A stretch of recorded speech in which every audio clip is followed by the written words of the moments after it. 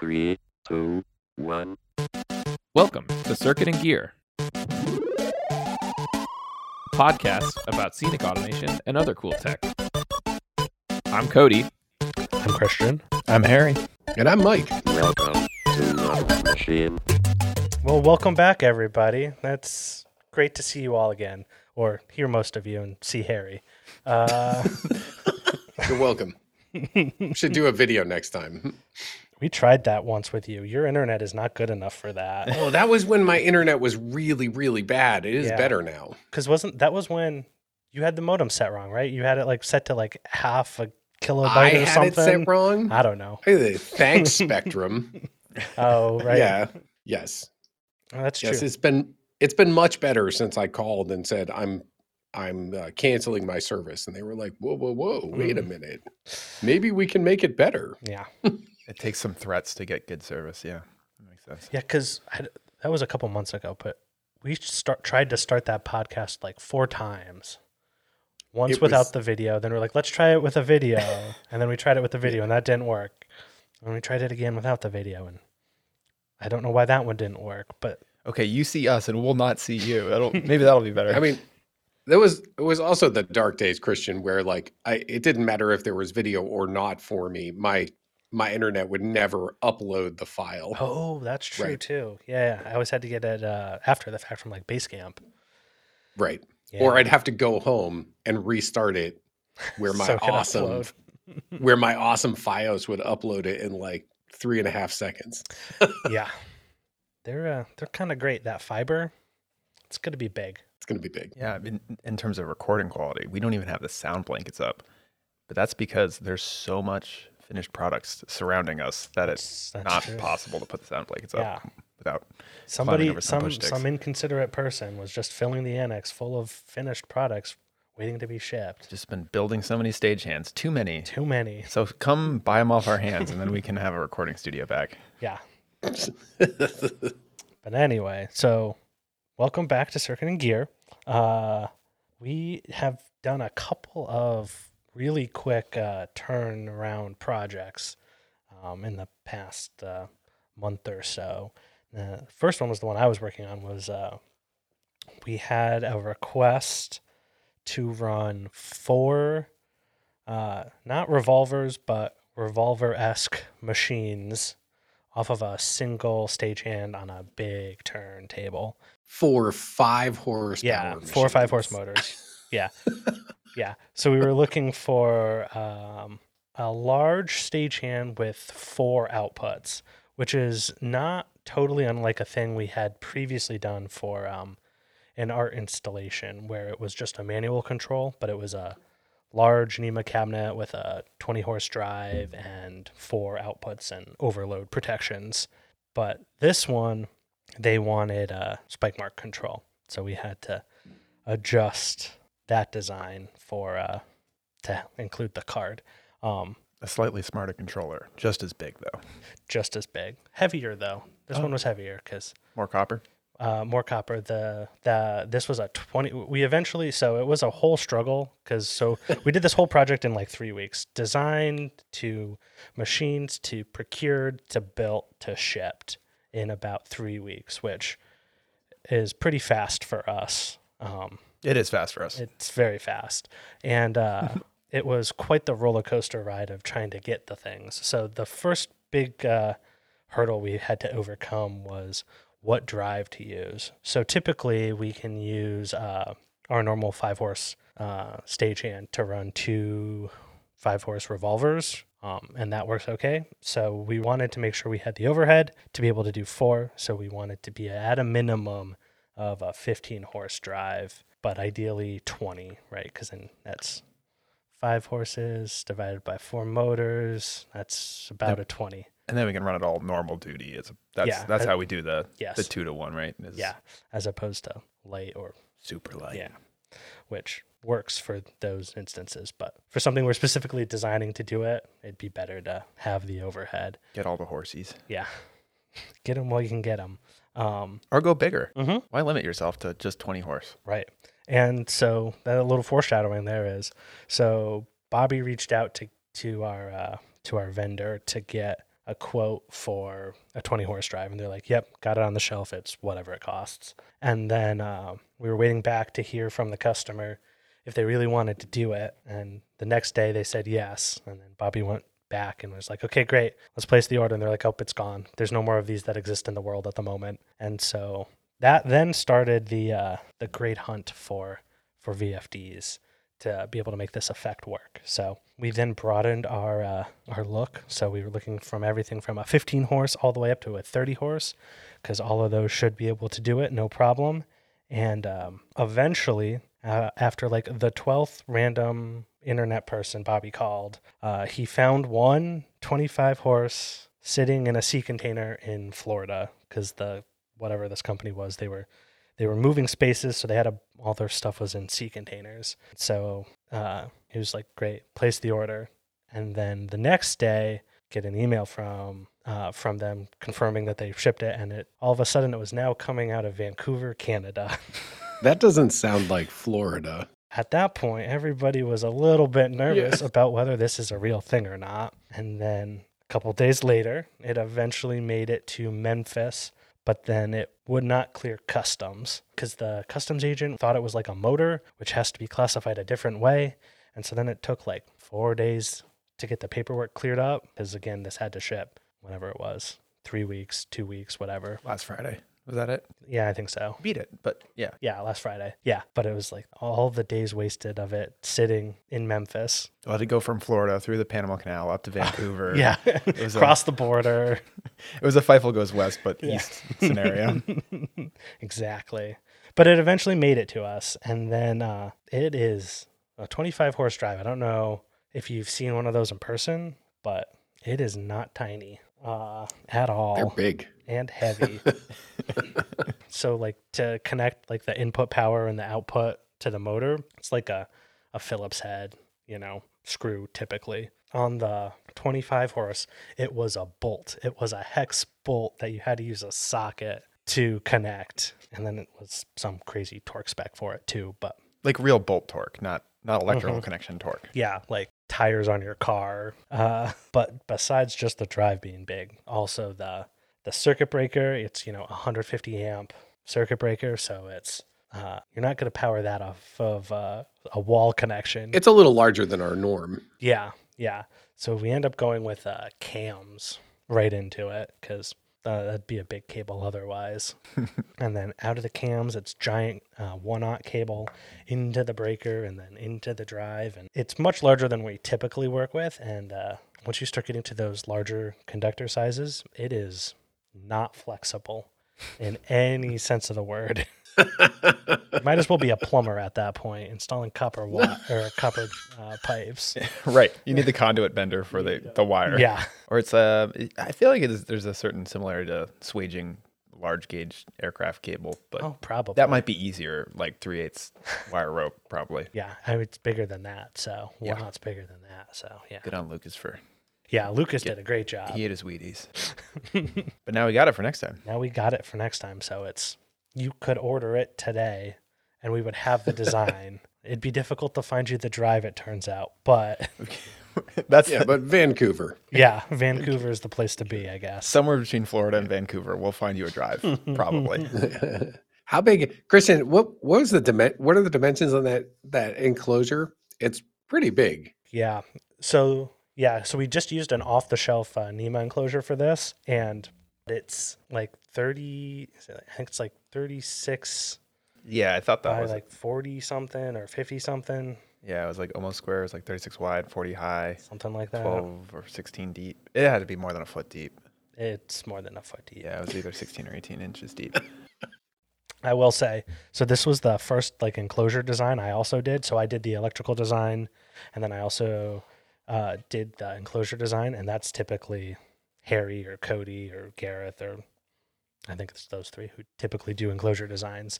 But so it was my first attempt at doing it in Fusion. But I really liked what you did on this one as opposed to the previous large horsepower NEMA enclosure that we done, because you took a lot of the low voltage connections and put them all onto a single plate with pre-anodized aluminum, so we could like laser all the markings on that. But also then it's just like a big rough, you're Just gonna make a square. yeah, instead because of- that's gonna be like the machine shop just like roughing out any square hole, and then just put a 4-hole pattern, and then you Yeah. can kind of cap it with that exterior plate, get all the nice markings that we expected to be UL Right. compliant. Because this was Yep. 508A Yep. marked.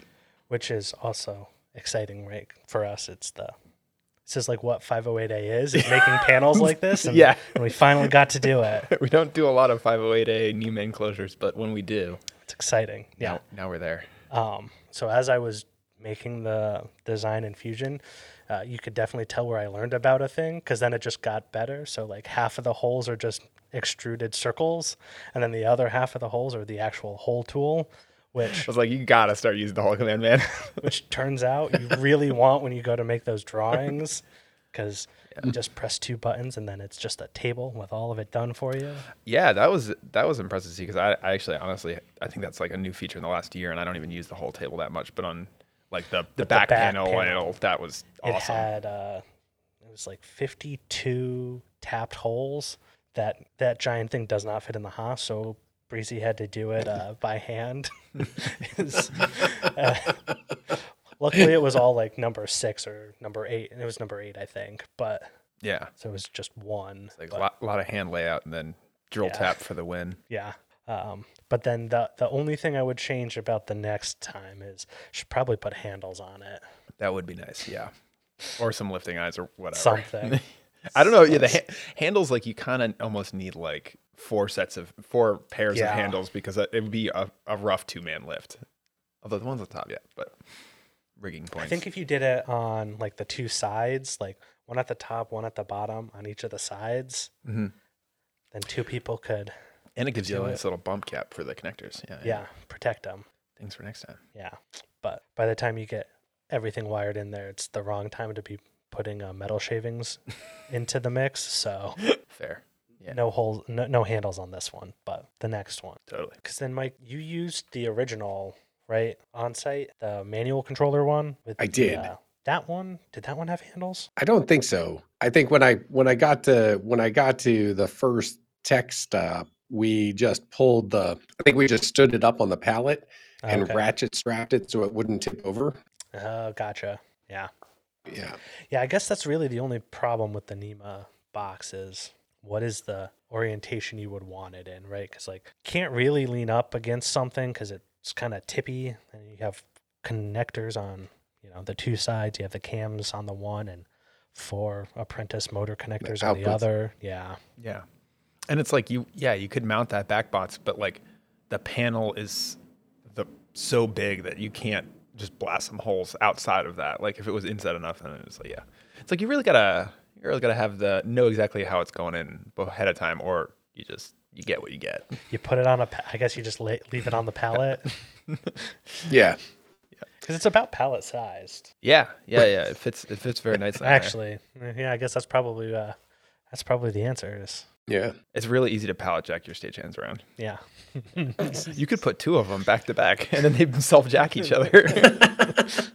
And Christian, they were apprentice motor connections, right? And Yeah. then Yep. we just did like the classic Amphenol encoder, right? Yeah, yes, that's a good point because it'd be a waste because this was dedicated spinning machine, so there's no limits to worry about, and there's no reason to need the IRC signal conductor or signal cable with all those pins that do nothing. So went back to the to our traditional Amphenol 7-pin, 8-pin, 6-pin, Yeah. whatever it is, 7. I think it's 7. Yeah. Wait, no, Yeah. I have no more questions because I honestly wasn't even involved in this. But like, just backstory. Like, this is running someone else's machine that Correct. that run. What's the backstory? Like, do you know that? I think it was they get like a really good deal on it, or they're like integrated into the turntable, or Mike's got it. do you know it, Mike? Yeah, they I think it was a turntable. It was a pretty big turntable that had been built by somebody and had the 4 motors built into it. And I think the folks who, if I remember right, it was originally driven from an original stagehand Mini. Oh, okay. Oh. And and whoever the end user, I can't remember exactly who it was, but they had built their own 20 horsepower drive cabinet. Okay. Gotcha. Is it like chain drive or is it what is it? No friction. Friction drive. Okay. So it's like Yeah. 4 motors built into the surround platforms or like underneath the turntable itself, or I believe it's into the surround, so it's driving on the outside edge of the turntable. Gotcha. Yeah. This just sparked my curiosity because like the whole 5 horsepower powering 2 is usually like it works well with the friction drive when you're gonna at a certain point you're gonna just slip on it. But like if you're hard connected, then or it's like more out of it. Yeah, if you have like a geared turntable and you're wrapping chain on teeth or gear to gear, then like you'll get the full 5 and you'll probably want that on the drive side or you'll be popping breakers a lot. Right. And that being why you can use 2 of our revolvers on a 5-horse stagehand, right? Because it's closer to like 3. Yeah, like what is it, 3.5? Mike knows this number, like in the back of his head. Yeah. We top out, like we'll spin the wheel out at about like the equivalent of like 3.5 horsepower. Yeah. Gotcha. But so then, so that was the excitement there of the 3 weeks to nothing to something. Yeah. I think it looked really nice. Like it was super clean. Yeah. Like there weren't any whoopsies holes. Air holes. There was a Lightning whoopsie holes on the inside, so you'll never know about it, except if you listen to this. It was Nice. for mounting the power supply, because it's, I don't know, whatever the one we use, it's great because we can use the single breaker and it meets all the 508A requirements, but it's a pain in the ass to try to mount it to things. And This is one of the chassis mount ones. yeah. Oh yeah. Yeah. There's always like that screw that. So it wasn't quite right. So there's a bonus hole, but it's on the inside. You'll never know. Don't tell anybody. For accessories, future Yeah. expansion opportunities. Weight reduction. That too. Yes. Yeah, because it is a pretty hefty thing. Because I think the drive alone weighs like 40 pounds. It's Yeah. like the entire stagehand apprentice. Yeah. Right. More than. Lucas was joking that the drive alone like takes up the same amount of volume as the Pro 5. And it's like, yeah, that's probably close. It's it's not small. There's a lot going on in there. Yeah. Some really big capacitors in there. Right. Yeah. Don't touch that Yeah. for like a few hours. Yeah. And by hours you mean days. Yeah. Yeah. But besides that crazy project, we were also building this crazy custom weird little spinner machine thing. Yeah, I try to call it the pendulum effect, but I feel like it's been getting a lot of other names like the swingy light guy and other fun stuff like that. Yeah, because that's yeah. ultimately what the effect kind of is. But yeah, we got approached through some people we've worked with before, but like by proxy of Boston Ballet, to do this effect where they wanted this long pendulum basically swinging back and forth with a LED light on the end of it. Yeah, so we were trying to figure out how we could do it in like less than a month turnaround. Right. And so Would we end up with like 4 weeks, I think, for the... yeah, like 2 weeks design, 2 weeks build. Yeah. And then honestly, we kind of crushed it on the fabrication Right, and the testing. We had which like again, very vast for us. yeah, exactly. So it was but it was interesting because it's like a mechanical design project with like use as much of stuff we have on the shelf as possible. Right. And at the point that I came in, I was pretty knee deep on a few different projects, and we were and Kody was occupied with some other design stuff. Can't remember exactly what, but we were feeling pretty tapped on the design bandwidth front. But Brian Fauska, our new production manager, is still working remotely from the Seattle area, so he was willing to be pressed into service, having been a TD at a high level regional theater for quite a while. He's more than up to the task and has done a lot of mechanical design, and he's done many more years of mechanical design than I have. So it was a pleasure to work with him. I was kind of like helping guide along the design parameters, like being the eyes and ears on the ground here in the shop. Right. Well, here's what we got. Here's the things you got to work with. And Right, because that was the biggest one for the timeline was these are the things we have, right? These are the weird motors we have. This is the weird shaft we have. This is the Right. whatever we have. And the rest of it will McMaster to victory. Right. So yeah, I think it turned out really well. I think he did a great job with the design and turning it around pretty quick, which can always be tricky once you start to just really, it's the devil's in the details of all the connections and making sure things aren't trying to occupy the same space and you can get a wrench on all the bolts. So what we ended up with was, let me try and loosely describe the machine with words. It's got a fly on a batten in a fly house. The venue is the Boston Opera House. And so we have a bunch of this 8x5 aluminum I-beam. So we were thinking of using that for the spine of the machine, sort of just like a structural base. And then we had a couple gear motors. We ended up boiling that down to one that had the better reduction ratio on the big beefy gearbox that would take potential shock loading.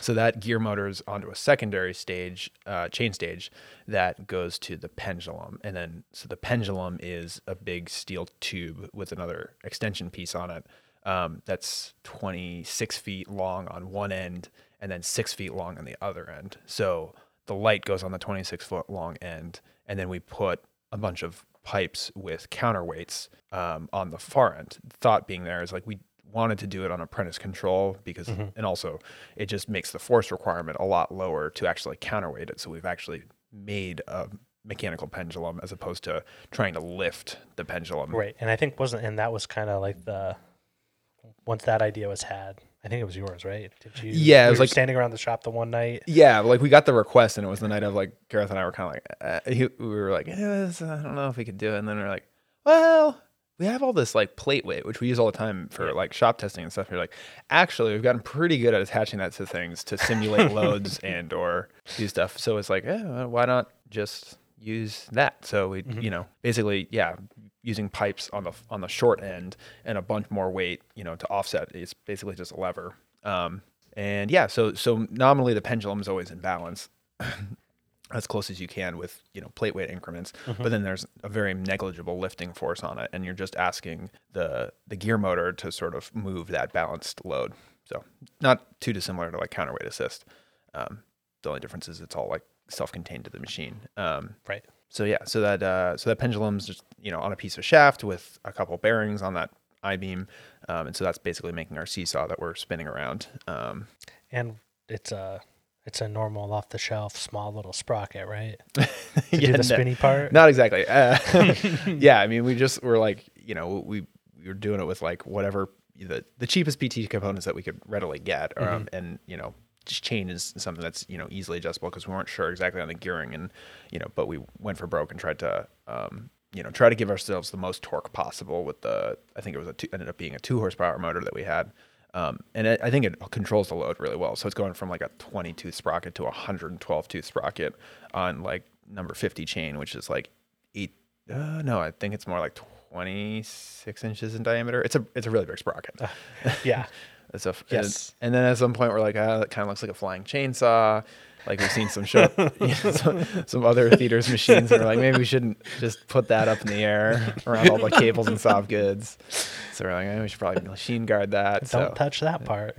Yeah. So there's like a frame that goes around that sort of like sockets around the 2 sprockets, and then some polycarbonate on the other side just to protect the chain stage. And then it just starts getting, the layers of balancing on a pipe starts getting more wacky the more you go, because like all of that pendulum is like cantilever downstage off the end of this relative to like the pipe where the pipe is. So the tendency of that on a single pipe would be to roll. Okay. So then we have more pipes going upstage, like on half burrows, that we stack more weight on to counterweight the upstage side of it. So that like relative to the pipe center axis, we're like not tippy canoe or rotating or anything. So you just like have all these like pipes and weights everywhere. And it's just like this scale system. But it actually works really well. Nice. I mean, we, the lower section of the tube, you might have clocked at 26 feet, is longer than a single piece of tube steel. So we're constrained by that, what you could get in terms of tube, but also what we can fit in our shop. So we determined that like 19 foot was the largest piece we could actually test the move in our shop. So that's like the main section, which is a larger piece of tube, and then there's a sleeved in lower portion that goes to the light. So all these are, just more details you got to figure out in like a really quick 2-week design burn. And I think and not send it flying as it goes spinning. Exactly, and making sure you're like doing due diligence on rigging with appropriate design factors everywhere on all the hardware and stuff like that. And I think he rolled with the punches really well and caught a lot of things that I wasn't even thinking about. And I was like, oh, great stuff that the guy who works in a fly house for a long time has better perspective, surprise than I do. So yeah, I think, and we ended up testing it out in the shop, and that out of the box, I think it was really challenging because it's so torquey just from that gear motor on that high reduction. Because I think the gear motor's outputting like 89 RPM, and then we're more or less 5 to 1ing it, 5.5 to 1 down. So I think our output RPM's like 20. Or we ended up our max speed, I think, at 60 hertz is like 100 degrees per second. So it's very, it's for 2 horsepower, that's a lot of torque. But we were also worried about potentially shearing chain stages and shaft, so we threw a torque limiter on the motor sprocket side. So like if you just absolutely just send it full speed, like you can slip that torque limiter no problem, which is potentially not great to lose position, but definitely better than breaking powertrain components. So then we started getting into shop testing, and we had this big long pendulum with this very torquey chain stage, and kind of knew going in that might be a little challenging on the tuning front. So I queried Mike with his drive parameter knowledge how we could maybe anticipate some of those challenges. Right, because then the other thing too is like, then this is on a D700, not an A800. Correct. Yeah. So we're we have 5-horse drive, and we're capping that down for a 2-horse, and mostly really using the bottom 40% of the speed. So the one that ended up being really useful was parameter 125, which was the Over speed. It's the, what is that, scaling the speed? Yeah, I guess it's like speed gain max or speed gain, yeah, something like that. Yeah, it's the max in hertz. Yeah, right. Is what 125 drives. So you can set it lower, it'll go slower at 100%. Yeah, which I guess is the atypical application of it. But it's like scaling the speed command signal, right? Like that's what it's like what 100% means to the drive. Right. Like so our 10 volt is how many hertz? 5. Oh, yeah, I should know. Yeah, this. 5. Whoa, maybe we saw 2 problems. Yeah, I'll do that. Yeah, that made a huge difference. And then a few torque boosty things and playing with some brake parameters, and yeah, I got to pretty smooth motion. And then it's just playing with follow cues to kind of do that pendulum where you hit the apex and turn around and start heading the right other way, and you don't see that pause or jitter or anything. That's pretty good. But Bo will be on site tomorrow, and we'll learn more about potentially the choreographer's desires, wants. Right, because wasn't it some? Well, and also backing that up for a second too, right? It's like the design intent for it was just like a pen swinging. Oh yeah, this is one of the best design videos we got. Was like a 9-second clip of like the model box and the designer swinging a pencil back and forth. It's really like the stuff you want to build potentially I don't know, overhead machines based on. You're trying to turn into it that, but we try to be informed by like what the natural frequency of the pendulum of that length would be. I think Brian mentioned that, and that was useful. I was like, oh, that's actually probably much slower. So we have the capacity to go really fast, but we'll see if they want natural, then it'd probably be a more, could go 100 degrees per second, or it could go 10 degrees per second. Would probably be more like real. Gotcha. And Bo will find out soon enough. Indeed. Stay tuned. Don't literally stay on this podcast until a month from now, but like, no, just keep replaying this one until the next one. But continuing the trend of, spinning giant turntables on 25 horse motors, or crazy pendulums with crazy weight balance things, to lots of tech support for some turntable stuff, right, Mike? Oh my God, it's just another month with more turntables. Yeah, it's we had somebody down in DC had a turntable with they were running a turntable. It's on a rake. Okay. And it's not super big, was like, I think like 24 foot or something like that diameter. Okay. And they from the start were like, this seems too weird. Like maybe we should put maybe we should get two revolvers on here. Mm-hmm. And we're like, yeah, that sounds like a great plan, because 2 revolvers is going to make that turntable move. Right. It's cool. And there was some shenanigans at the beginning, just getting the stuff together and get everything working. But then things started, they were in tech and they were running things, and it seemed okay. And we got a phone call, like, I don't know, like the night before their first tech with the actors. And they were like, hey, so it's doing weird things. It's like after dinner break, it wouldn't start spinning on its own. And then if we wait for some like extended amount of time, it won't start spinning, but it'll only not start spinning in like, under like a couple of conditions, but then other times it's totally fine. It was like, What's going on? Well, it sounds like the wheels are too squishy, right? And so the weight of the turntable is like hanging out on the wheels and flattening them out, and then it just can't overcome, for whatever reason, that. We went back and forth a couple times, and then they popped open the floor to be like, okay, what's up with the wheels? We'll get some stuff. And I think they also changed out to a 6-inch drive wheel. Okay. But I think all of this kind of happened at the same time.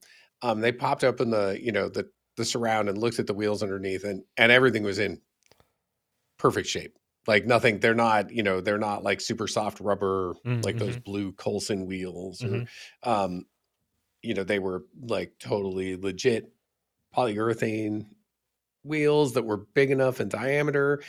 And I was like, what the actual fuck is going on? Because this is like, that is exactly the thing that we have come across before. Right. Well, I guess a couple days later, fast forward a couple days, where it's still like not perfect. And it turned out that actually that challenge was because there was a parameter that wasn't set properly. That sucks. Yeah. Yeah. And like, it's like, motherfucker, like, what is that? Like, such a bummer. But they got it going, which is great. And everything seems to be working, which is at least a positive outcome. What parameter was it? I don't know, because I haven't connected with him yet. Gotcha. Because we've tried and have played a little phone tag and haven't made it happen. Gotcha. This all, came around in the heat of the moment of like another turntable shenanigans, right? And going to USITT. Yeah. And so onto another one that we sold somebody. We sold I think a high school in Texas, a pivot, because they were going to make their own turntable. Okay. And they did successfully make their own turntable. Nice. But they bought a pivot, which is super great. Do you know if they used the turntable template? They didn't. They built like they just built it like platforms. Like framed out. Gotcha. 2x4 or something. They didn't use the turntable template. Yeah, I don't think they knew about it, or they were unsure. I think they had, my hunch is that they had a parent who was like a contractor. Gotcha. And so, so they were like, well, we'll build the show. But Zepp was, let's see, I think Zepp started the tech support with them, and it was not going super great. I mean, there was like lots of questions and lots of panic and lots of things happening.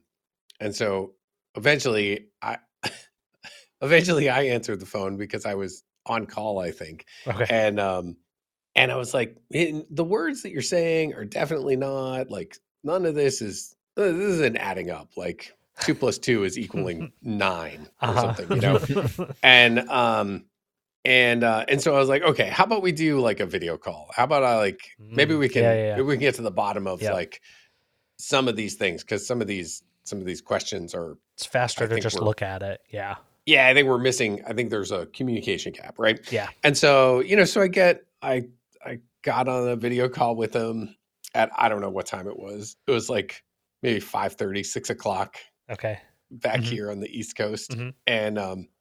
And I was on the phone trying to get, and in the end, we managed to get everything spinning, which was super great. Right. But it was like 90 minutes Whew. of time, and it was everything from, they had bumped into all manner of challenges, like Mhm. not having things connected to the correct pieces. Okay. Fortunately, there was not an IP address problem, but there were, like they hadn't connected. Well, we didn't find out that there wasn't an IP address problem until we actually connected all the network devices.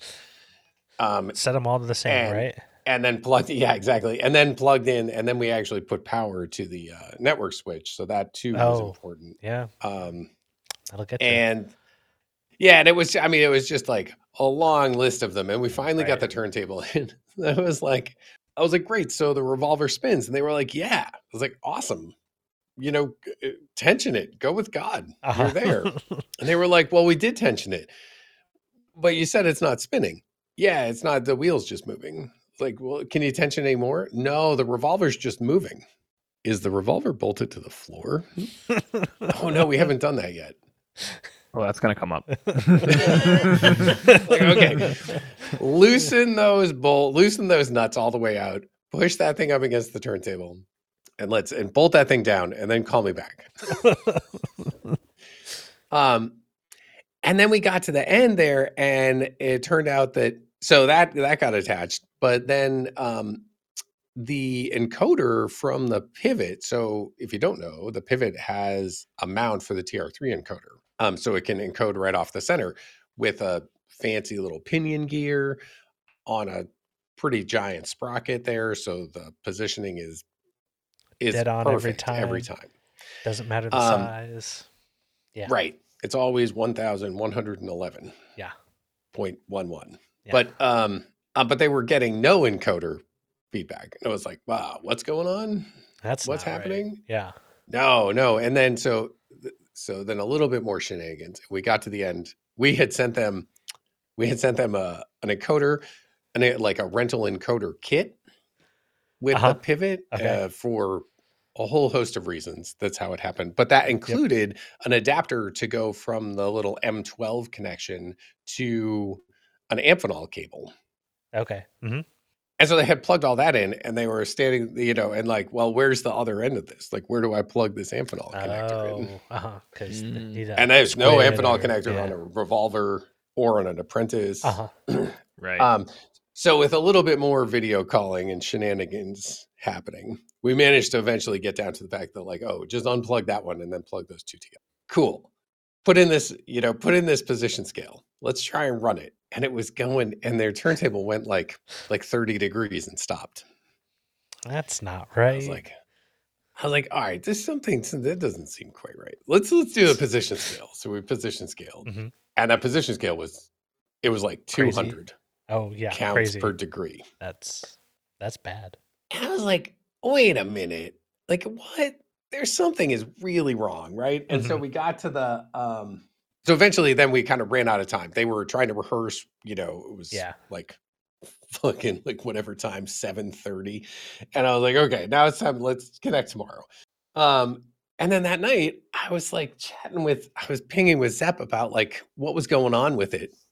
And it occurred to me, and I put in it occurred to me that position scale seemed like really, really wrong. Like what the fuck happened, right? Like, right. And I punched into my little spreadsheet for my, my position scale calculator. Yep. What if somebody was to leave the wheel on the TR3 and run it along the edge of that sprocket? Yeah. And what number did you get? Interestingly, the math works out to just about the position scale.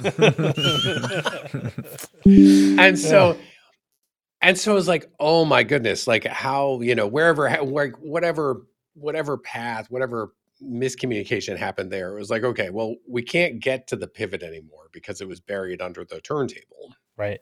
And there was no way to get to it. So I think in the end, the next day, Zepp think he got back on the phone with them and redid it with in like a stroke of luck. We had sent a rental revolver that also had an encoder on it. Oh, nice. Go So we us. had an encoder Uh-huh. that was not, was not Buried. trapped underneath Yeah. the turntable. And so we managed to, Zep managed to get them rolling with the, with the encoder just off of the revolver. But oh my God, it was like One thing after another. it was such a moment of just like chaos in Mhm. trying to get to the end of like what did we miss? Right. And how do we make this situation not happen again? Because man, it wasn't pleasant for anybody. Yeah. Opinion's I mean, small, but it's going to be important. Yeah. right, but and then even the whole bit of it, like just coming down to like how do we get to that end? Anyway, it was I realized that this was a very long way around to say that it sucked and then it was better, but it was also, I think between Zep and I, we spent probably close to 6 hours on the phone with them, just trying to Troubleshooting get all the it to steps. work. Yeah. I think part of the interesting thing there too, though, is like how useful the video call ended up being, right? Is like the actually being able to see and point out the things. Yeah. The video calls and the screen sharings have turned out on the tech support front, especially on the really weird ones, Mhm. have turned out to be extraordinarily beneficial, I think. Just getting to the end as quick as we can. Mhm. We did it, Christian, you, me, and Kody, right? I think we hot on a video call with some people in South Korea like 2.5 years ago, right? Yeah. Yeah, Kody, you were supposed to fly there, and then that didn't happen. Yeah, and, yeah. I had Yeah. plane tickets booked for February 2020 or like March 2020. Yeah. And you wouldn't know, the darndest thing occurred. Yeah. Yeah, but actually being able there and being able to see the things, that's super helpful. Because we also did for the Creo one at least, was we used FR configurator to be able to actually, or I guess MR for the Yeah, servo. MR. Yeah, it's all Yeah. servos. Yeah. To see what was actually going on. Mm-hmm. Yeah. That was a cool one. That, and after all the back and forth, and there was a language barrier and stuff, to some extent, that was a bit of a problem. And then once we got on the video call with them, they said, "Oh well, we can't spin it right now because they just installed the ceiling and they're touching it up." And they like panned up and they're like, "Wait. When was it working last?" And they're like, "The day before last." I'm like, "When did they install the ceiling?" You're like, "Yesterday." You're like, Interesting. Oh, by install the ceiling, you mean attach drywall to with like 12-inch metal studs. screws. Yeah. "Yeah, Through the cable. right." Yeah. Use those And without Dexters. that little key, little like, oh, we know what happened. Right. It's those, Seems like- I don't know, those non-consequential things to other Yeah. people turn out. It's like that was the thing. You also get that offhanded comment that's not like a crafted email. That's like, oh yeah, Yeah. they just put it up yesterday. And you're like, oh, Yeah. Mm-hmm. That's the problem. Yeah. Right. When you don't know which questions to ask, and then it is revealed to you. Yeah. So I think you said it a little bit there, Mike, but so the 25/4 stagehand, that quick design time, the Boston Ballet, that quick design time, all your fun turntable woes. A lot of that was also happening at the same time. All of us were at USITT this year. Right. There were a lot of us who went this time. There was. we were all indeed. Yeah, it's quite the gang of us. Yeah. 8 at one point, in fact. Oh wow, really? Yeah. It was way Right, too many 'cause it people was- for the booth. Right. Had to take turns standing in it. Yeah. That was great. It was good to see people, and it was great to show off new gear. There was a lot of it. Yeah, everybody seemed super excited about the new spotline, split A cell, D cell, pivot, trajectory graph, Yeah. lots of stuff. And it was like this really nice, like bang, bang, bang, where you could be like, and here's a Spotline V2, and now it's running on the Stagehand Pro 5, running with gives you split A cell, D cell, Yeah. and here you can see it in the stage. Yeah, that was really spec cool. mark right Is- there. No matter where you started, whether it was like talking about the machine, talking about the software, or talking about the control, it easily fed into the next new thing. Yeah. Right. And everyone seemed pretty jazzed about all those things. Yeah. Yeah, it was cool to talk to like some longtime customers that came by the booth and said hey, and we got to show them off what the new is going to be and what all the exciting stuff we've been working on. And then, some of the, our competitors seems aggressive. Yeah. Some of our compatriots in the industry also came by and seemed pretty stoked. And that was also kind of fun too, because it kind of, USITT always feels like a fun time to you show me yours, you show me mine, we do a little. Yeah. Some of the folks over at NISCON came by the booth and we talked them through the new stuff. And they're like, hey, you want to come over and check out our stuff? Like, yeah, sure. Totally. This is cool. Yeah. It was great. It was cool. It was certainly a step up in just like hustle and bustle and people and activity from Baltimore last year as well. Like just. Oh yeah. It went back to feeling like a show floor where it was just busy. Right. Yeah. Lots of students, lots of like interest. Yeah, it was cool. It was a great real conference, and a few of us had some sessions. Yeah, you and Harry had one, right? Yeah, we talked about slip rings. Some people came to it. Yeah. Turns out the last hour that the show floor is open on Saturday, not a good time for a session. Yeah. But the folks who came were very interested, so I got to shout out to them. Right. That's great. Yeah. Because you were showing it off there the day before in the booth, Kody, your world's tiniest little slip ring. It's true. We brought both the pivot up there and the tiniest little cute slip ring, trying to illustrate some scale. Yeah. And the little one was much easier to carry upstairs than the. Yeah, that was fun too, because like you just walked over, picked up the pivot, and walked away, and then it was like the. People in the booth are like, they're stealing your stuff. Well, the best comment we got going there was some guy just walked by and was like, oh man, the swag's getting better this year. Yeah. But then we actually sold that one off at the end of the last day as we were like striking the booth, and some guys just come up and walk away with it. And I was like, I think we're getting mugged right now. Oh no, wait, Yeah. sorry, they're customers. Right. They paid for that. That's theirs. Yeah. That was a funny one because that was the folks over at FSU. Like they came by the booth we were talking about. Like, I think this one will be yours. Yeah. Because we was like thinking about what was in the production hopper, and I was like, I think this is the one that's on the shelf. That you're getting. I think we have sold a few of them, and some are built out, but that was the first one going out. And then I think there was that aha moment of like, well, you're standing here and I'm standing here, and this is yours. Like, would you like to take it on your truck? Yeah.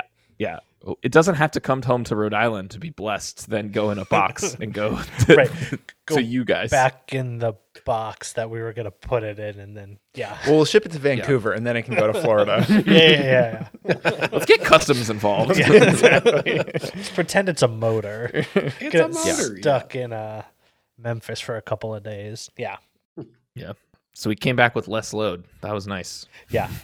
We were releasing a bunch of new stuff, which we were all really jazzed about. But then kind of seemed similarly, a bunch of other folks were all showing off some very cool stuff as well. Like,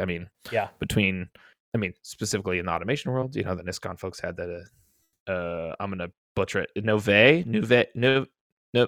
Something like that. It's an Nove. No. It's like their new Raynock iteration. Yeah. That was cool. New Raynock. New Raynock.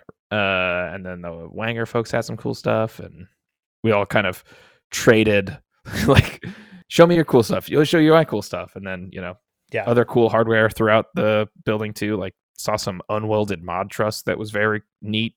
Mm-hmm. Oh, and 4 is the oh yeah. Got to talk to those guys. They're doing some really cool it's kind of like taking your logs to the next level, where it's right.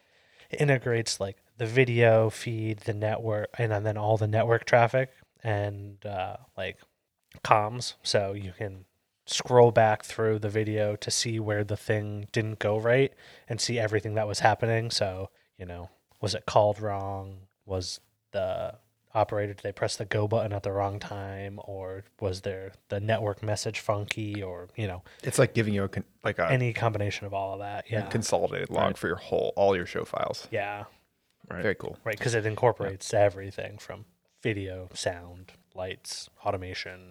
Pretty cool. Yeah. That's some Yeah. cool conversations Yeah. with them about a potential spike mark integration, which would be Right. cool. Yeah. I met them at a house party. Well, I would say house party sounds aggressive. At my friend's house. I think it sounds very collegiate. Call a spade a spade. I mean, there was beer involved, for sure. And I was like, oh, that does sound cool. We should chat. And then, time gets away from you. And you're like, wait, USITT's coming up. Yeah. We should actually chat. Yeah. And it was really cool to actually be able to see it because, I don't know. Right. Just hearing the words of it, it's harder to contextualize, but then actually getting to see it, you're like, this is very cool. I can see how this is super useful. Right. Yeah. I have lighting friends that use it religiously for archival purposes of just here's the video of the show from the last space, or if it's a pre-Broadway moving forward, here's just what the look was and what lighting cue are in and what the set looks like, and you're like, oh yeah, and that would be also sweet if you could also see the automation cue and and the sound and the everything Yeah. everything all together. Yeah, so it's pretty cool. So if you haven't checked out Vor, VOR, I think it's getvor.app. I don't know. You can look it up. Yeah. So that was cool. I didn't actually end up making it over there, which is funny because you were the one you talked to them. I talked to them and then I CC'd you on the email and you were like, what did you CC me to? I was like, it's cool. What is this? Yeah. Yeah. But you were at USITT for a little longer than I was there a day before you guys. But yeah, and it was in St. Louis, and that's cool. Because I went to college in St. Louis, so I got to see a bunch of Webster folks. Went to a alumni thing. That was neat. Made me feel a little old. But it was an open bar, so that you overcome those. You don't care about that so much anymore. Yeah. You move on from that. I can drink that feeling away. Yeah. It was less culty than the Yale alumni event that we crashed. That's true. It was not as welcoming as I was hoping. It was a very fancy room. The room alone was imposing. Yeah. It was very dark and candlelit. And I was like, when do the seances start? And everyone seemed to know each other. Yeah, and everybody knew each other. Yeah. Yeah. Outsiders. Yeah, they're gonna sacrifice the blood of an outsider. I'm not trying to be here for all that. Come on, it'll be fun. Anyways, yeah, USITT was great. If any of y'all swung by the booth, it was nice to meet you. Yeah. Hoping you're liking the shirts. They're pretty great. Oh yeah, the shirts were a hit. By the time I got there, you were too slow. The Spotline shirts were all gone, and as the person who designed the Spotline and the shirt for the Spotline, I was pretty stoked to get one. Shirt for you. Can you just order a small batch for yourself? I think we are. I think are there's ordering going to be more. an internal Yeah. round. Oh, great. Yeah, I want some too. We even had some folks come by the booth on the last day that were like, "Hey, if you're trying to get rid of any extra shirts," and we're like, "We are not. There are no shirts. The shirts are gone." So hopefully, whatever we design up next year has cool shirts. Maybe I'll get some of those. Maybe. We could do some mid-year shirts. Product Summit 2023 shirts. Just but that's what products. It says on it. Yeah, vaporware that we don't do. Oh no, I feel like the thing that is actually gonna go though is the new mouse pads. Oh, very just stoked tease for that. that a little bit. Yeah, because the first ones did not pan out. No, not at all. Yeah, we were hoping to redesign the mouse pads, the CCI mouse pads. The V1 has a lot of calculations and also a couple shortcuts for various things of varying interest to many. Of some people just use the shortcuts, some people use the calcs. I would say few use the calcs is the feedback I've received, or worse. Even more worse off is someone wants to dispute with me the validity of some of the calcs and what ampacity ratings for what cable we use, or what safety factor we use on aircraft cable, or for some mouse pad that I did not have anything to do with. Very few of us had anything to do with. And so what we could do is redesign it to have all the spike mark statuses, spike mark status icons, Yeah. as well as all the new shortcuts, because there's now far more shortcuts than when it was first made. Yeah. It's a really cool mouse pad, like the concept for it, and the original, like, while it's still a PDF, it looks fantastic. When it's on the screen, it Yeah. looks great. And then when printed, looks like just hot garbage. Yeah. We tried out some new mousepad printers, and even after 2 cracks, Yeah. they still looked pretty terrible. Yeah. So the goal is at some point to go back to the old trusted mousepad printer that they were like, I don't know. I think it was just a time problem, right? Is we just didn't have enough time for the other one. We had, Gareth and I had hubris. We were like, we're not going to go with the old folks. That's who we bought mousepads from 10 years ago. Surely these other people will nail it and be way faster. And And we were the wrong. case. Yeah. Didn't go our way. So we'll go back to the old gold and get those mousepads out at some point, I'm sure. You see them across the industry. They just show up everywhere. Yeah. People like them. Yeah. I have a small little stack of them that I have accrued of just, I need a mousepad. Oh, I need a mousepad. Oh, I need a mousepad. Maybe I've got most of them that are left in this world. Bonus trivia round. What are your 5 favorite on-site tools? Seamless transition. So I think the biggest one, most important, laptop. Do you qualify that as a tool? Wait, hold up. And follow-up question, does it go in your on-site bag or your backpack? Well, I mean, I take my backpack on site. So I think we're going to veto laptop. Rude. Okay. If you want to get into those semantics, Christian doesn't bring an on-site bag. He only ever brings a Pelican My case. Pelican, So there's no bag involved. which also is all my tools. It's a big enough Pelican. Because he was telling me it needs to be an oversized bag. There's no option that's under 50 pounds. Correct. It's like 60. My typical pack is like 60. That is the trouble with the larger Pelican. I've And consulted he doesn't the even idea. have a larger one. He I just has do. a Oh, yours? But Yeah. I have both. Oh, okay. I have the carry-on sized one, Yeah. but then I also got the bigger one. But I even stuffed the carry-on one to 60 pounds. But Kody, you're going somewhere. Oh, I was gonna say, yeah, I can't.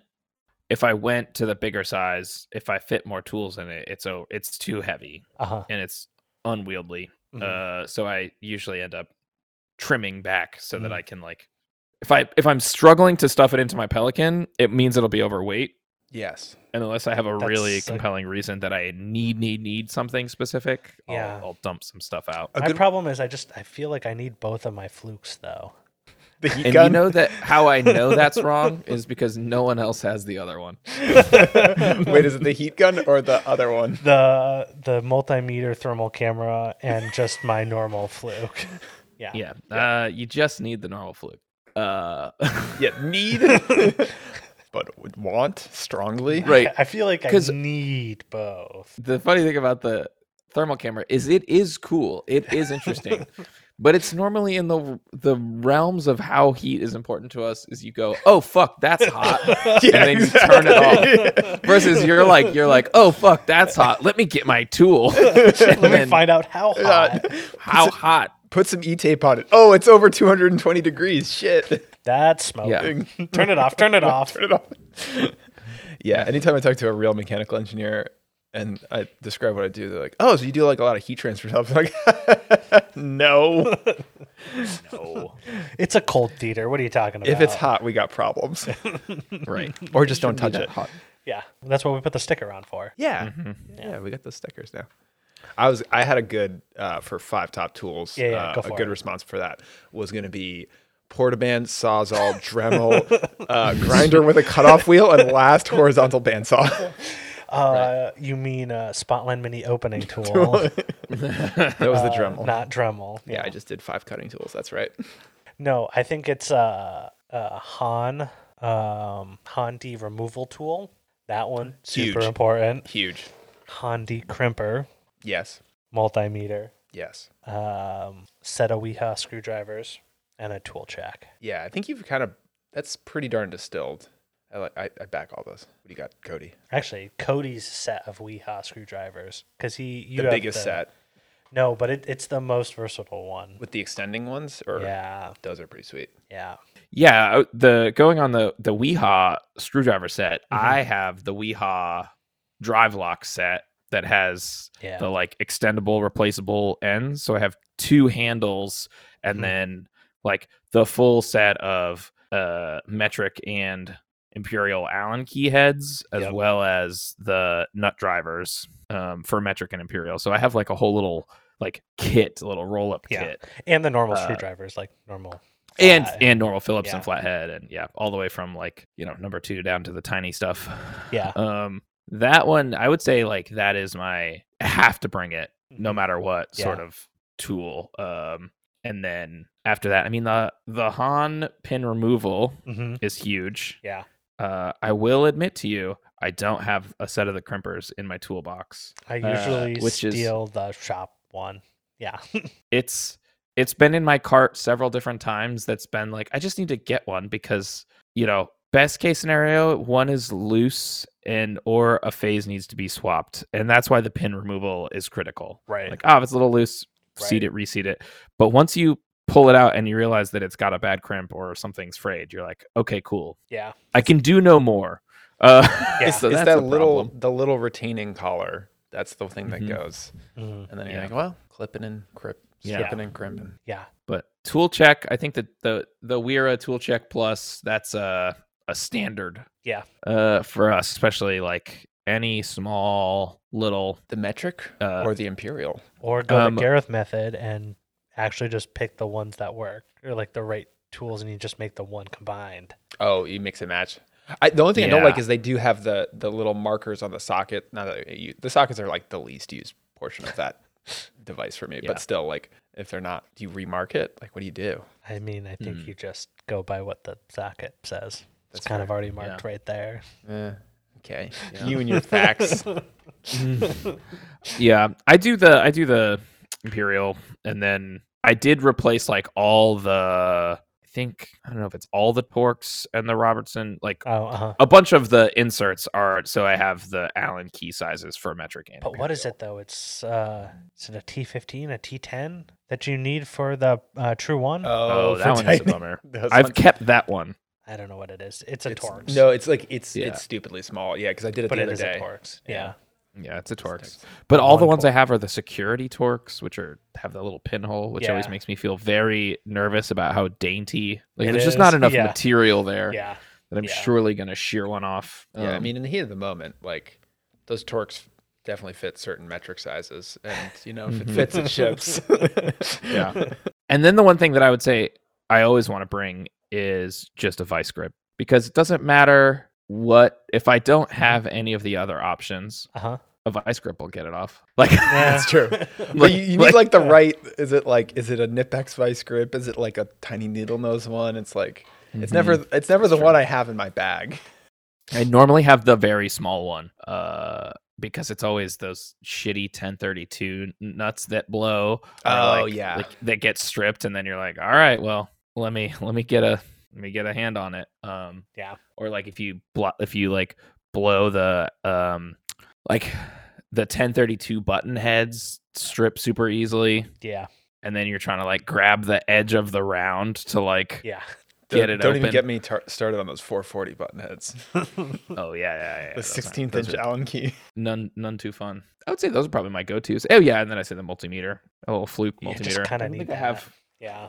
I don't have a very fancy one. I think I even have on my standard multimeter. I think I have a lower tier. No, don't you have the 117? Can it do current? Yeah, I do have the 117. Is Yeah. that what you have? Yeah. Oh yeah. That's like the Yeah. That's the one. That's the one to have. Yeah. Yeah. Oh, but you should splurge. Needle The probes. price is exorbitant, but you do want the little roll-up kit that gives you Oh, yeah. the fine needle nose pins and the clamps, actually- and that's huge. Wait, which was the multimeter you?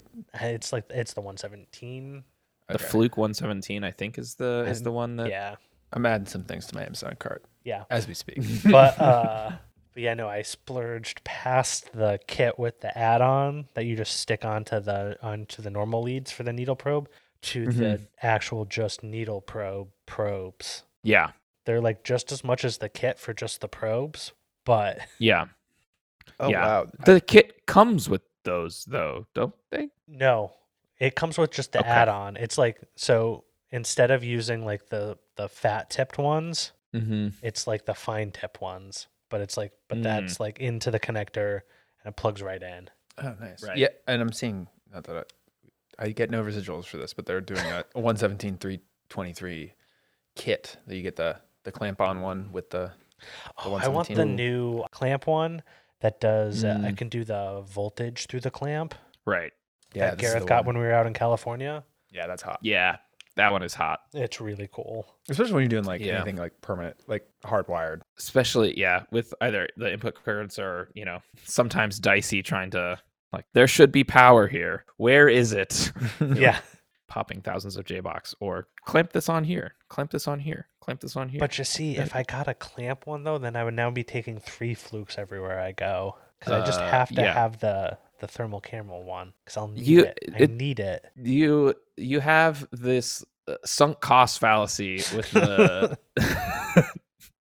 your giant heat camera one. So you've now increased your to fit the tool that you spent too much money on that you don't use enough. It's so Now dumb. you've invested in making it easier to take it places, but then have to pay an overweight bag fee for everywhere you go. so I can take you're gonna Get to. you're going to offset the cost of Yeah, this too. ridiculous meter to justify its existence. It's kind of it's a dumb product too. Like, You bought it. it's cool, but it's dumb. It is so cool. Like Yeah. it doesn't give you data that you're like really worried about, but like I mean, live thermal imaging is pretty. Sweet. And it's attached It's to cool. a multimeter. Like, Right. But how many times have you had it set up to do the thermal imaging that we've been using it at the shop, and then you end up going to get your other meter to actually meter something? I mean, all the time. Wait, can you Often, you often. visually meter the voltage? That would be super cool and kind of trippy, but no, it's just temperature. Oh, okay. I've never seen you use it in meter mode. Is what I'm getting at. Oh, I've used it in meter mode at my desk when I need like 5 of them. So I'll take those 2. I'll steal Gareth's and I'll take the shop one. Oh, also in the cool Fluke accessories world is the hanging magnet strap. Yeah, gotta get the- Oh, Oh, yeah. definitely. Yeah, Yeah. the hanging magnet strap is so like you pop a cabinet open and you just immediately like slap it up, and you're not like looking Yeah. for a place to balance or whatever. Yeah. It's just unfortunately we started making a bunch of our machines aluminum, and that also becomes a pain in the ass. Yeah, that's true. Is this fastener ferrous enough? Mm. Yeah, The enclosures are trusses usually pretty and- good. Yeah, the enclosures are usually steel, so that's usually pretty decent. And but- there's usually conduit somewhere. I'm about to spend at least $600 on more tools. Nice. Yeah. What's in the cart? What's in the cart? So I got the combo. Oh. Was it 117? Yep. 323 kit. Yep.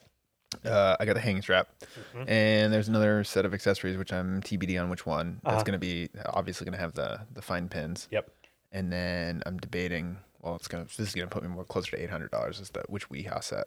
Because I've never gone. I've been in on the Weeros, and I've been waiting on the WeHouse, but I don't know why. I mean, I would say if you're going down the drive lock world, you can probably get away with the Allen keys and then the Phillips and flatheads and not do the full one with the nut drivers, because especially if you have tool Sockets. check, you'll have Yeah. the little mini sockets for most of those sizes. Yeah, that's a good point. Yeah, is it the Drive Lock 6 has 15 Yeah, I pieces? think It looks that's like the it's 6. just it's like the red line black case. Yeah.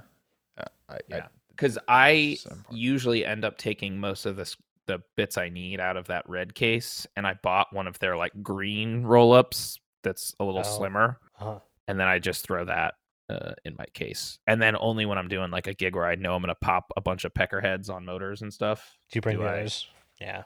the full nut driver set. Well, I mean, but for that, really, you just need a 7 and an 8 Yeah. Mm-hmm. to do a For that. Isn't it a 6 sometimes? Or no? No.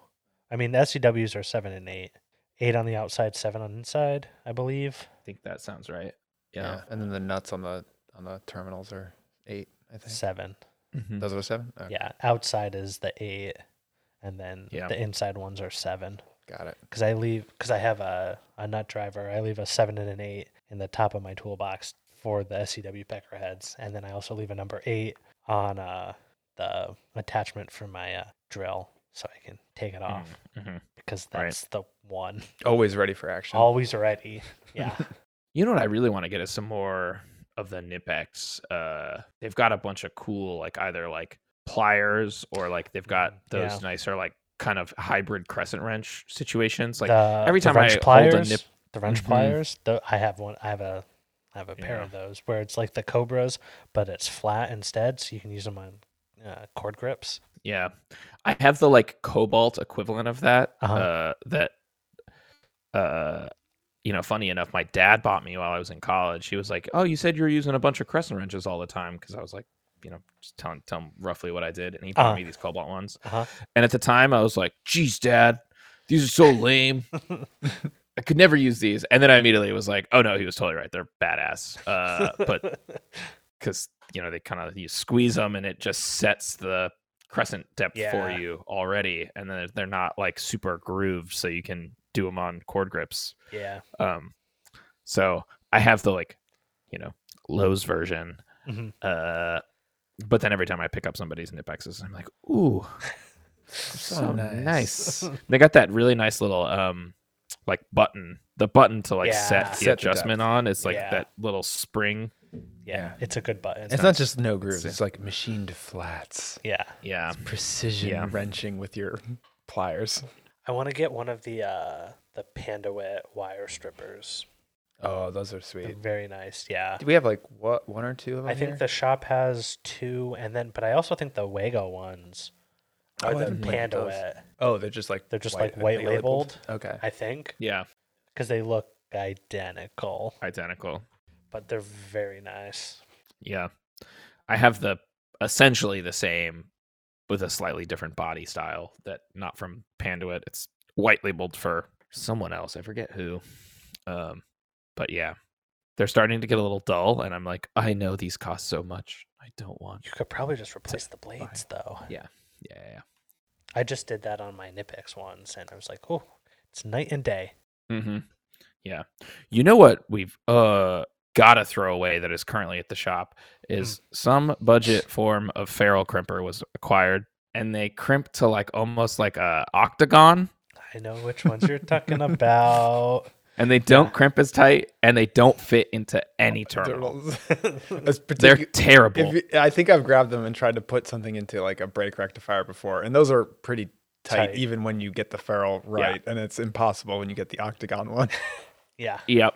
We just gotta get in there and just chuck those bad boys, because on paper you're like, of course it's not square. This is clearly going to be better. In reality, It's it's really worse. terrible. Although I will say on the realm of budget tools that are actually decent, I feel like everyone in the shop now has the Nico case, not Nico case, the singer, but the case of the hex drive set off Amazon that it's like dirt cheap. That's your the like blue. the socket to hex Yeah. drivers, and it's like those things are fucking great. Like I still have all the pieces from mine I bought years ago, and it's like they hold up in spite of impact driving.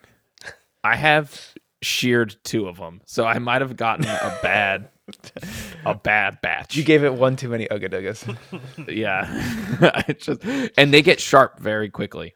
When you shear off the Allen end. I can't imagine why. Yeah. You know what I really also want to buy in the world of expensive tools is a new Wago Vario crimp, Oh, yeah. the ferrule crimpers. Yeah. We've got some in the shop, and they're the nicey nice. Yes. Yeah. I have a very old set that I found in the garbage. That you resurrected. That I was like, oh, whatever, just use them. They don't spring back open, Uh-huh. so I crimp, and then I like manually have to open them back up. But you It got doesn't- 2 hands for doesn't that. Pop open. Yeah, for the price of $3.99, It's well worth I it. went for it. Well worth it. Yeah. But yeah, the new ones are like $300. So Yeah. I haven't gone that path.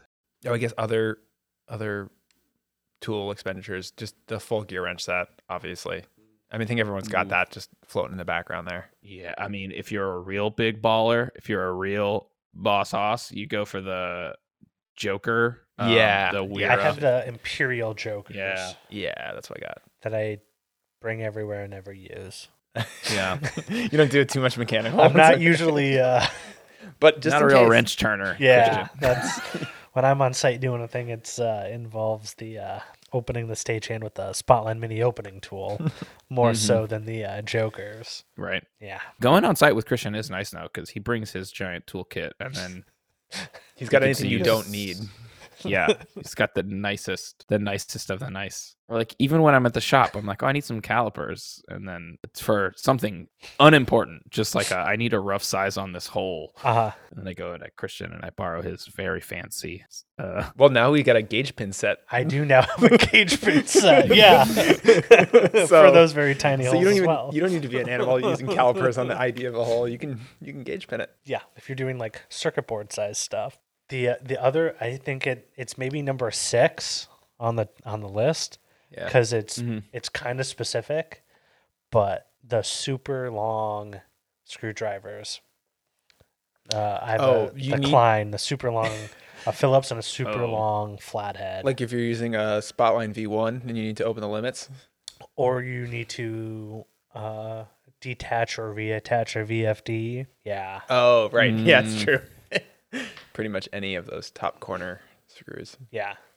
So it's very, so it doesn't quite make the top 5, but it is like number 6, number 7. It's there, thereabouts, yeah. Super long ones. It's like the ones that's going to dictate the size of your pack. Like you need to at least fit this Yeah. long ass tool. Yeah. Yeah, It's true. the drive lock when you extend them all the way out just does it. Like on the last click. Just. The Yeah, 5 you're on the horse last click. or the Spotline. The drive. Yeah, the drive. Yeah. Yeah. Yeah, it doesn't do the spotline. So it V1. wouldn't do bigger than a 5 then though. No. Mm-mm.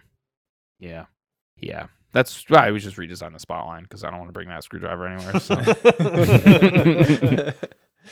So, Moving just, if you got to set that limit, you chuck the whole thing. You get the new spotline in there. That's That's the easiest answer. that's my recommendation. Burn it down, start over. Yeah. Or just never put the covers on. All these solutions. Well, no, I mean you still kind of need them to set it. The top of the spotline one. I think you can use a regular size screwdriver once you have the lid off. You don't need the super long one. Yeah. Yeah. I mean, and you can also use a normal sized screwdriver. Or you to- just need a flat, like a tiny flat. Yeah. yeah. You just got to be You need to be delicate. at dainty that little point. hands. Yeah. Yeah. But yeah, I feel like that's those are the important tools that your top 5, your top 6-ish kind of tools. Yeah. And I just can't stress this enough. You do not need a thermal fluke. Doesn't matter what Christian says to you or to himself at night when he's looking at his bank account. You don't need it. Or his stock and fluke. Yeah. Exactly. It's all a paid advertisement. Yeah. Yeah. Because I actually have 2 thermal cameras, like a thermal camera, like an actual, honest to God, just thermal camera. Well, the From first one Pro? was looking really lonely, so you needed to So buy it a friend. needed a friend. Yeah. Yeah. I've never taken the actual camera one anywhere, but the multimeter camera one, I just have to have it everywhere. Oh, okay. I thought you actually. Yeah, I was envisioning the thermal camera, the camera one. Yeah. And I was like, Jesus, why are you putting that everywhere? That's in like its own. That has its own like Pelican like ammo case, like 2 ammo cases stacked on top of each other. yeah, kind I of, figured you were nesting cases. yeah. It was a Russian dolls situation of flukes. Yeah. Well, yeah, that was Tool Talk. Thanks for listening. Or not. Or not. I mean, if you're still If you here, made it this far. if you made it this far, write in. Tell us what your top 5 are, tools are. We'd love to hear. And yeah. Well, that's it for us. We'll catch you next time on Circuit and Gear. Bye.